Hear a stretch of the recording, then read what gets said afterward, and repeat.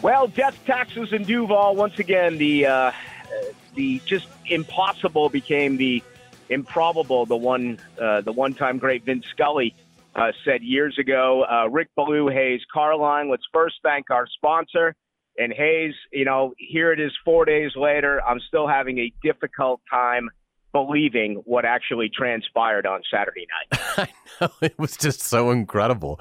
I mean, there's still a part of me that's like, did the Jaguars really win that game? I had them dead and buried. I'll be the first to admit when it was 27-0. I was tweeting out, you may go home now, good night, and all the tweets that I got in response to that and the hours that followed. It was kind of quiet. No one really responded to that tweet for the first couple hours of its existence, but after that, they really did, and I totally get it. I mean, I learned my lesson. I will certainly never doubt Trevor Lawrence in the first half of a football game ever again, no matter how bad it is. And until the Jaguars are mathematically out of a game, I will no longer say the game is over as long as Trevor Lawrence is here and playing quarterback in Jacksonville. And yeah, I do want to thank our sponsor, Spicklemeyer Insurance Agency. Give my buddy John Spicklemeyer a call. He's such a great guy. I've known him since high school. He played at Notre Dame, just fantastic guy, great family man, and can certainly help you save money on your car insurance, which is something that we all have to have. And, just have him look at your policy. It's not going to cost you anything. John will look at it. Go over just get some basic information from you to make sure your circumstances are up to date. Sometimes they aren't with your policy, particularly if you've had the same one for a long time. So give John a call, 471-7155. He'll either tell you got a great policy, I can't help you, or he'll have a policy that can save you some cash. So it's worth giving him a call. And again, it doesn't take very long at all. So give John Spicklemeyer a call, 471-7155. And Rick, it was just unbelievable. It's one of those things that I think you have to credit the Jaguars for the rally more than tear apart the Chargers for the loss. Obviously, the Chargers are culpable. You can't blow a 27-point lead and not have some culpability. But I don't feel like the Chargers handed the game away. The Jaguars handed the game in the first half to the Chargers. I don't really feel like that's what happened. I just feel like the Jaguars in the final 35 minutes of this game were just a dominant team, and just Trevor Lawrence was just simply phenomenal. For him to start the game, the way he did, I want to say it was 4 of 16 passing for 30 yards, no touchdowns, 4 picks. And then from that point to have the mental toughness to go 24 of 31 for 258 yards, 4 touchdowns, no interceptions. Rick, I think you and I could cover Jaguar games for another 30 years, and I don't know that we'll ever see one like that. No, it still doesn't make any sense to me. I mean, it was a historically awful performance by Lawrence. He didn't even have a quarterback rating until that final drive to make it 27-7. And then, of course, he flipped the switch and looked like arguably the best quarterback in the NFL in the third and fourth quarter. The fact that Jacksonville did score right after the 2-minute warning and took it down to the final seconds of the second quarter to put up 7 points, ended up being really a huge, momentum changer for the Jaguars. They would go on and score 5, on all 5 of their last possessions, 4 touchdowns, and they set up for the game-winning field goal. And the defense that, got short fields. It was 7-0. Hell, L.A. took the ball over at the 16. When they went up 17-0, L.A. had the ball at Jacksonville's 18. You can't allow 2 teams to get the ball inside of your red zone and have an easy way in to put up 14 points, and that's what Jacksonville did. So, if there was any criticism on the defense, I think that is unfounded, and certainly the defense, with all the love going to Trevor Lawrence and what the offense did in the second half, what about what the defense did in the second half? I mean, just look at the drive chart. It is fascinating. They allowed 1 field goal. And, of course, we came out this week from, Josh Allen. It came out from defense coordinator Mike Caldwell that, the feeling within that football team is very similar to what Mike Caldwell experienced in Tampa with Tom Brady. When you got a guy like Lawrence, just find a way to get him back the ball, and they felt as though he was going to score every time they had possession. So that's incredible. As far as L.A. is concerned, I disagree a little bit with you. I don't know how you can go back and play for Brandon Staley. His arrogance, even after the fact, to me is totally misleading. The point I'm trying to make here is all of a sudden you look at what's next, and you go into Kansas City against a coach like Andy Reid. As we all know, Doug Peterson became an offensive coordinator under Andy in Philadelphia back in 2013 for 3 seasons. Give him a 27-0 lead and see what he does with the football. I thought it was, total. They didn't run the ball when they should have. They didn't throw high percentage passes when they should have, taking advantage of a 5-0 turnover to takeaway ratio. They did not. And, something else. We saw Justin Herbert, I thought, when Lawrence was growing up in front of our eyes. Herbert, there was a little bit of deer in the headlights. A wide open Keelan Allen on 3rd and goal. Patrick Mahomes is not going to do that. Joe Burrow is not going to do that. I don't think Trevor Lawrence at this point in his career is going to do that. Unfortunately for the Charger fans, because you have all these comparisons, who are the best young quarterbacks in the NFL, Herbert, with the game on the line, went south. Yeah, no doubt about it. And it's going to be hard for Herbert to shake that. And you're right in terms of the play selection for the Chargers. They were up 27-0, and then in their 33 offensive snaps from that point on, 25 passes, which again, just you're gonna add possessions to a game in which you've got a 4-possession lead. So yes, that doesn't make a lot of sense. But they were clean with the ball. They weren't. It wasn't like Herbert dropped a snap or they fumbled a punt or. They had just inexplicable turnovers. I do agree with you on Brandon Staley, and this just speaks to how some NFL franchises have cash and some don't.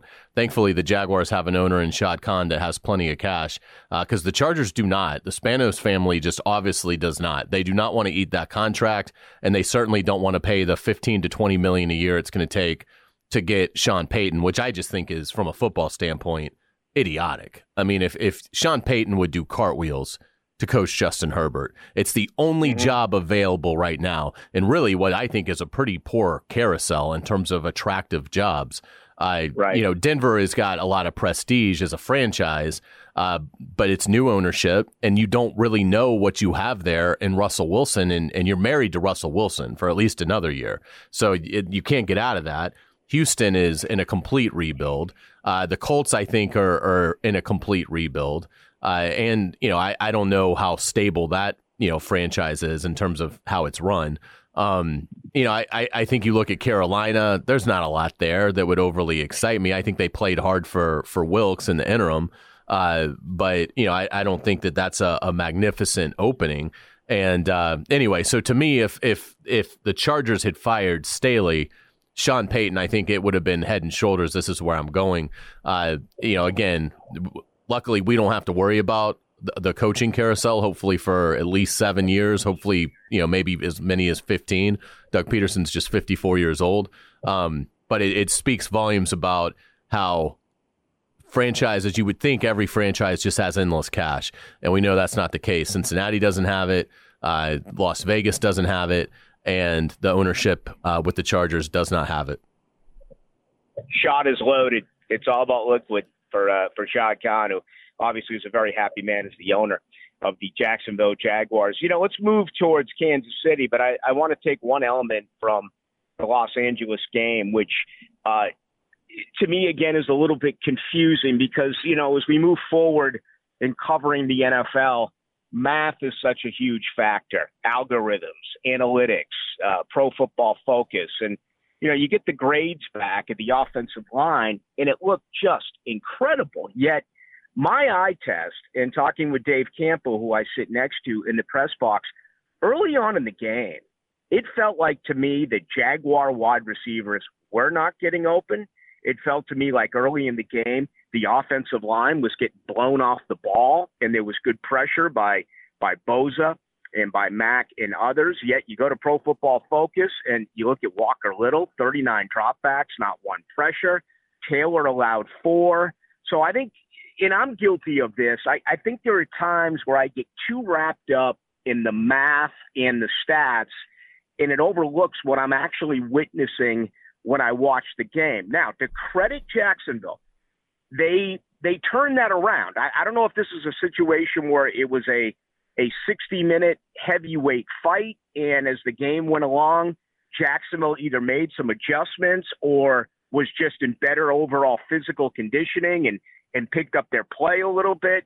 Maybe it's Trevor Lawrence settled down and he was rattled early on. Maybe some of those defensive backs that were physically just beating up Jacksonville early. Jacksonville found a way to do some things with their route tree to get just a little bit of separation. But to me, that was really interesting in this game. And obviously, Hayes, I mean, you cannot be down a couple of scores in Kansas City if you think you're going to win on Saturday. No, I mean, they're going to have to play close to a perfect game, obviously to take down the Chiefs. I think the only thing that you have to hang your hat on in terms of intangibles that favor the Jaguars in this game, because obviously Arrowhead's going to be a nightmare. It does help the Jaguars, I think, that they've played a game this season in Arrowhead, but it's going to be a different environment. The pressure's going to be different.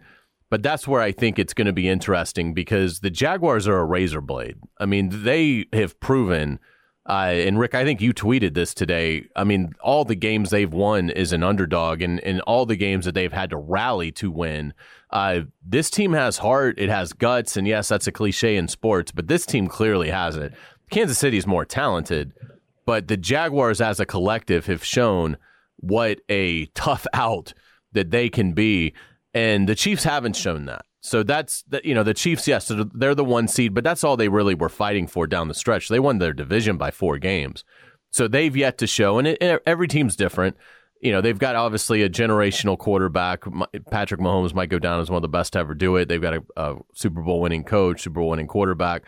But the team there's always going to be enough turnover to where they still have to answer the bell that they're going to be able to rise if they need to deep into the game. The question is, can the Jaguars push them to that point? Can they make this a 31-31 game with 5 minutes to play? Yeah, this is, and I would almost never say this against Kansas City because we know what they're all about. Heck, we saw it a year ago against Buffalo, but you almost feel like if Jacksonville can get to the fourth quarter down by 7 points, you take that right now. Absolutely. And if you said to any of the other 30 teams, since there are 2 there that are playing one another, you're down 7 going into the fourth quarter, my guess is any other playoff team would say, screw that. There's no way I'm taking that. But this team, they're used to that situation. And, I'm more concerned about the slow start. You can't win a game in the first quarter. LA proved that. You could certainly lose a game in the first quarter, and certainly I thought that was the case as well, but Jacksonville came back. So, I think if you can get 45 minutes of play in, and you're down by a touchdown, and you're going into that fourth quarter, I think Jacksonville has a real legitimate shot to win this game. Now, Kansas City, they're the best offense in the NFL. Everyone knows that. They also have some great defensive players. I mean, Chris Jones is an absolute beast, 15.5 sacks, where he primarily lines up as a defensive tackle.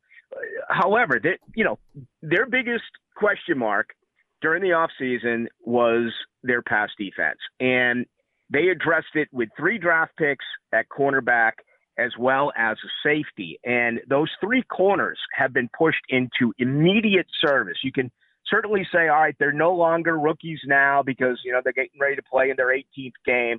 But still, a tremendous amount of inexperience. Last week, we talked all about how Jacksonville should be able to run the football right at L.A. Well, because of the way the game went, they kind of got away from that, even though ETN still had 20 carries for 109 yards, 25 coming on that last one to set up the field goal. To me, this is all about doing some things that they do not expect when it comes to pass run. I mean, Hayes, look at the last game.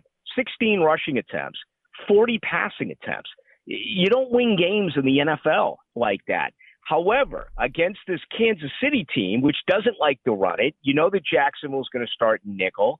I feel Kansas City's going to be in the same type of defense, and this really does allow Trevor Lawrence to throw to his weapons.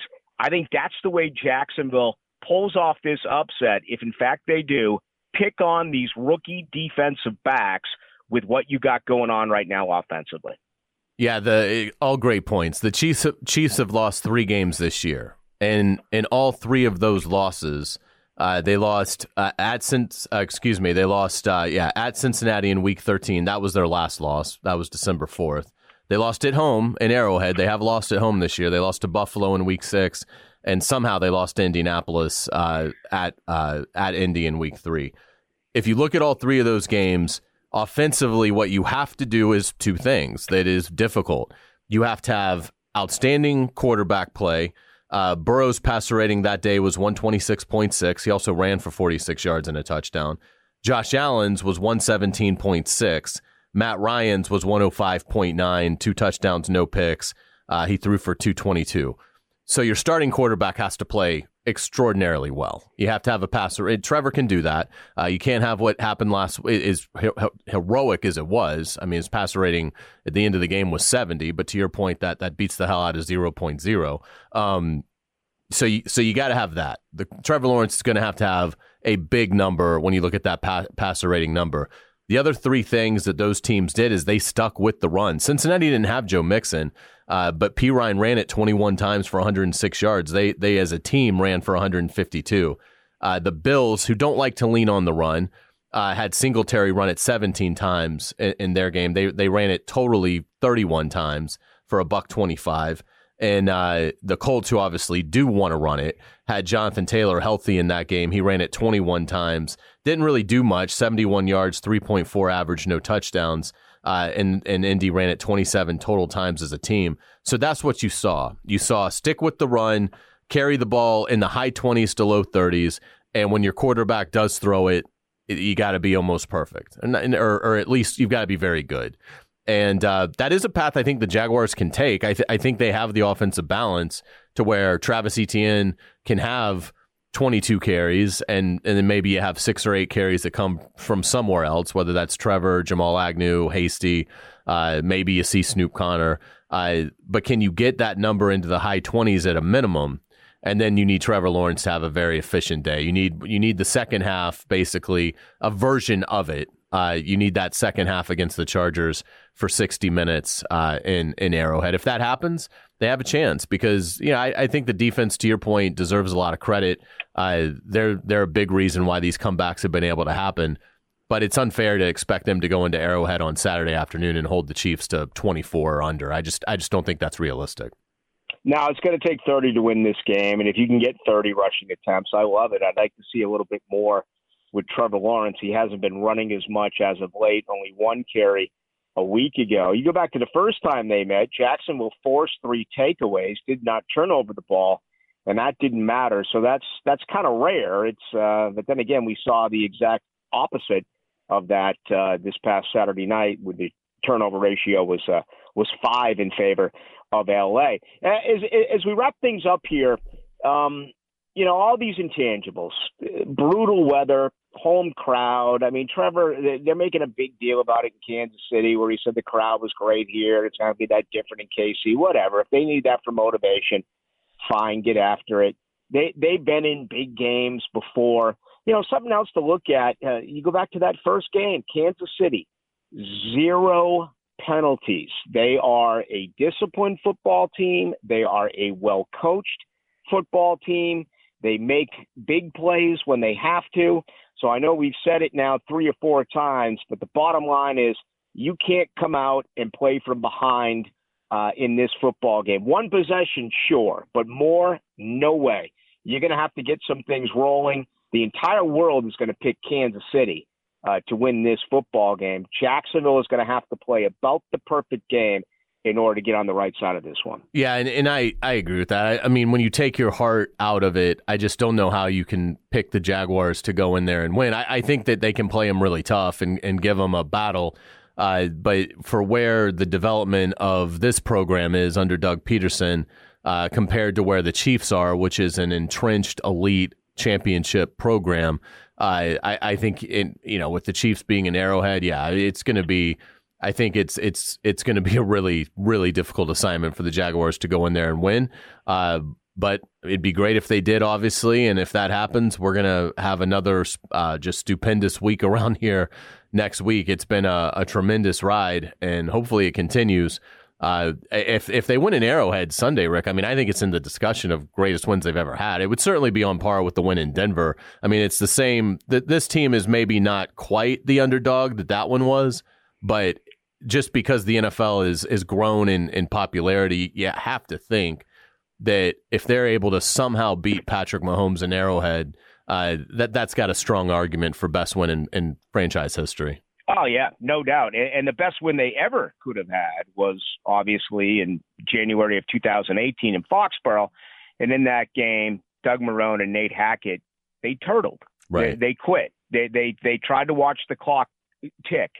Regardless of the outcome, regardless of the score, with this team, Doug Peterson is going to do whatever he can to try to win it. Will there be some second guessing in the game? And imagine if that 4th and 1 was caught behind the line of scrimmage running a horizontal play on 4th and 1. I mean, and Trevor got stoned on a 2-point conversion. Right. But it didn't happen because it worked. But that's what's great about this, and that's what's great about Doug Peterson.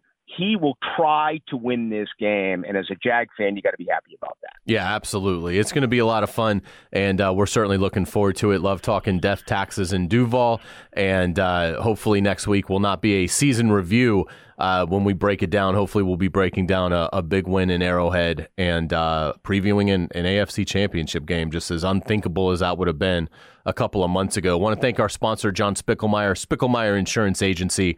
Give my friend John Spickelmeyer a call at 471-7155. He can really help you with your car insurance. He can potentially save you some money.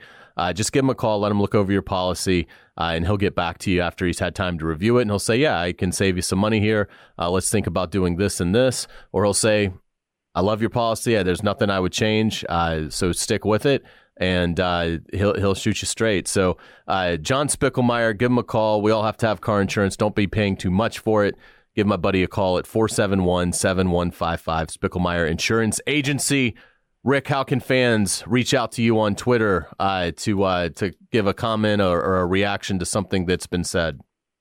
Yeah, just grab me at Ballou. That's BALLOU 1010XL. That's great. And I'm at Hayes Carlion. So yeah, reach out to us. And Rick, it's going to be fun. I'm going with the Chiefs. Unfortunately, is that the pick you've got as well, or are you taking the good guys? No, I'm going to take Kansas City as well. I've looked at it each and every way, and I just think that there's too much experience. And right now, I'll be honest. I mean, Kansas City is a better team, and that's not a slight to Jacksonville. I think Kansas City is the best team in the NFL, so I am going to pick the Chiefs as well. All right, he's Hayes Carline. I'm Rick Ballou. Again, send your comments to us. Enjoy the game. If you're going to Kansas City, damn it, dress warm. For Hayes, I'm Rick. This is Death, Taxes, and Duval.